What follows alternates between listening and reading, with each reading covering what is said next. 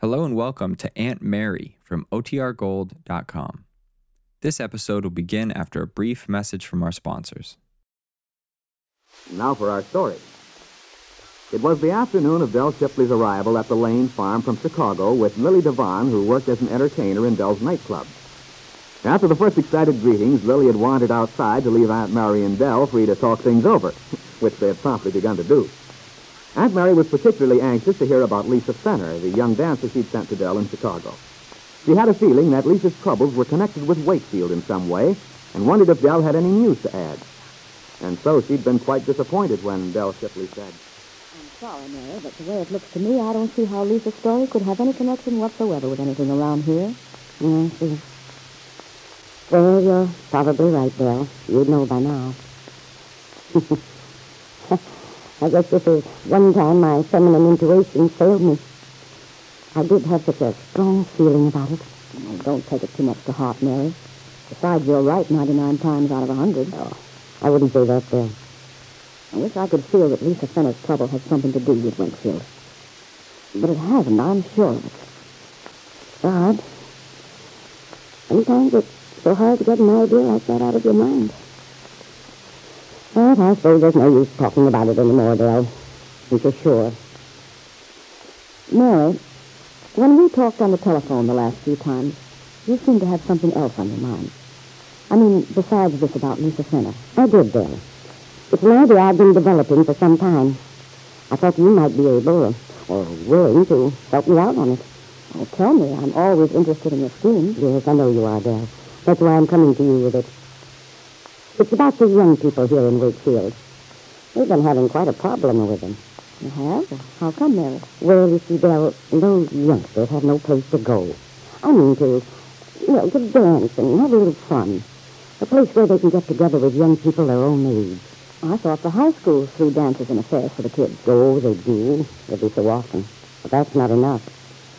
Well, there are weeks and weeks when nothing particular goes on to interest the teenagers. And there's no place for them to go. And that's why they're so worried. So what do they do with themselves? They must go somewhere. That's the trouble. They've been going to these roadhouses outside of town. We have several of them scattered around. I see. And I guess you feel those places are hardly the thing for kids that age. A lot of drinking and... That's just it, Bill. They aren't good for the youngsters. And yet, you can't blame them. They want to dance and have a good time. And if we don't provide the sort of place they should have, it's our responsibility. Sure. It's too bad. If you could get something started right here in Wakefield... That was exactly my idea. And that's where you come in, Del. Me? You've had so much experience with things like that. You know just how to get such a place started. How to arrange everything. Well, yeah, I know all that stuff, but... Well, I might as well come out with it, Del. I know how you talked about being tired of the nightclub business in Chicago, and what I hoped was that you'd consider helping us get underway. Establish a place for the young people which would be the right kind. We could have music, street box maybe. That's what you call them, isn't it? Yeah. Maybe a soft drink bar.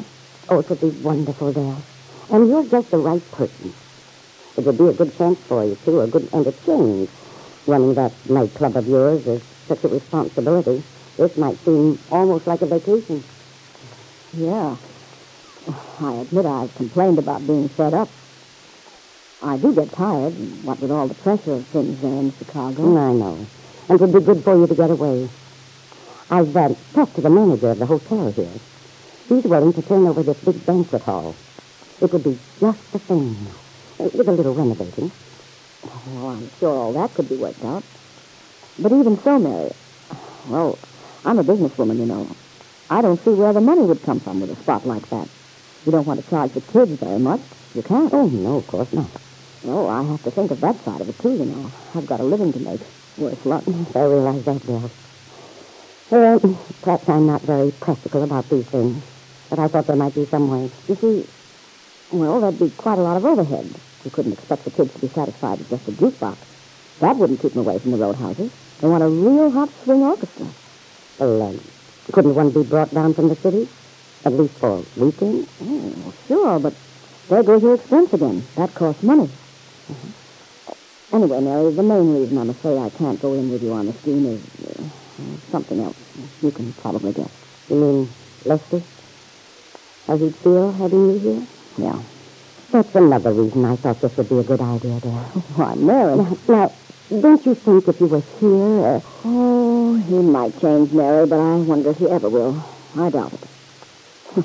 Bless you for being so concerned, but, well, I don't think there's much point telling about it.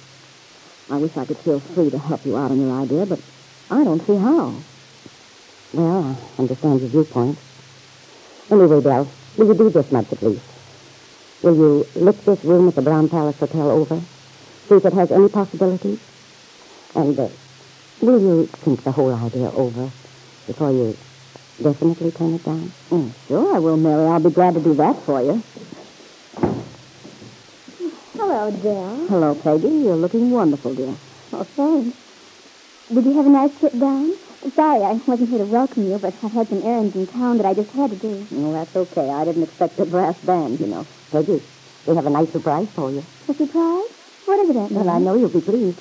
Dell brought Lily down with her. Lily? Where is she, Aunt Mary? She's outside somewhere. Oh, dear. wonderful. Excuse me, Dell. I'll see you later. Lily? Oh, there you are. Hi, Peggy. I saw you drive in. Oh, Lily, this is a wonderful surprise for me. Oh, golly, it's been ages, hasn't it? It sure has. Kid, I'm glad to see you. Oh, Lily, you're looking swell. More beautiful than ever. Let's sit down here on the steps, shall we? Or we can go up to my room together. Oh, this is fine. I'm turning into a regular fresh air fiend. Oh, sugar, you look terrific. Do I? Yeah. You turned into quite a gal. Oh, it's probably just the contrast. Last time I saw you, I wasn't feeling any too cheerful. No, you seem to have come through okay, kid. Oh, I guess a person can get over practically anything if he really wants to. That reminds me, Lily. How's Lisa? Lisa? Well, she's not exactly flying. You mean she's still as unhappy as she was? Well, she's not going to win any prizes for Chicago's happiest girl. Oh, that's too bad.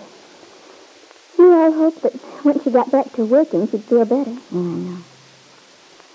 Well, I'll say this much. Lisa really tried to make a go of it. Especially for Aunt Mary's sake. You sound as if you don't think she's succeeded. Well, she's lots better than she was at first. I wonder if she ever saw her husband. She used to talk about him quite a lot. Lance Benner, his name is. Yeah. She saw him. She did? Well, what happened? Oh, let's not talk about Lisa now. It's a long story. And anyway, I'm much more interested in what's been happening to you. Well, I have some rather important news. At least it's important to me. Mm-hmm. And it's important to me, too. I don't know whether it'll surprise you or not, but, well, Lily, I'm going to be married. Peggy. Well, that's wonderful. I'm awfully glad for you. Thanks, Lily. So Bill Meade finally got his divorce. But, Lily, I'm not... Bill's not the one I'm going to marry. He's not? Well, then who are you? I'm going to marry Nicholas Dorn. Nicholas Dorn? Oh, yes. Lisa mentioned something about a writer named Dorn, but I didn't take it seriously. Just the same, it is serious. Because I'm going to marry Nicholas very soon. Aunt Mary came to the front door then, summoned the girls in for a cup of tea, so the subject of Peggy's wedding was dropped for the time being. But both of them knew there was much more to be said whenever the opportunity came. What had happened to Peggy, Lily wondered. She felt sure her friend was still in love with Bill Meade, and, well, if she did love him, why was she planning to marry someone else? Well, she'd find out the next time they talked.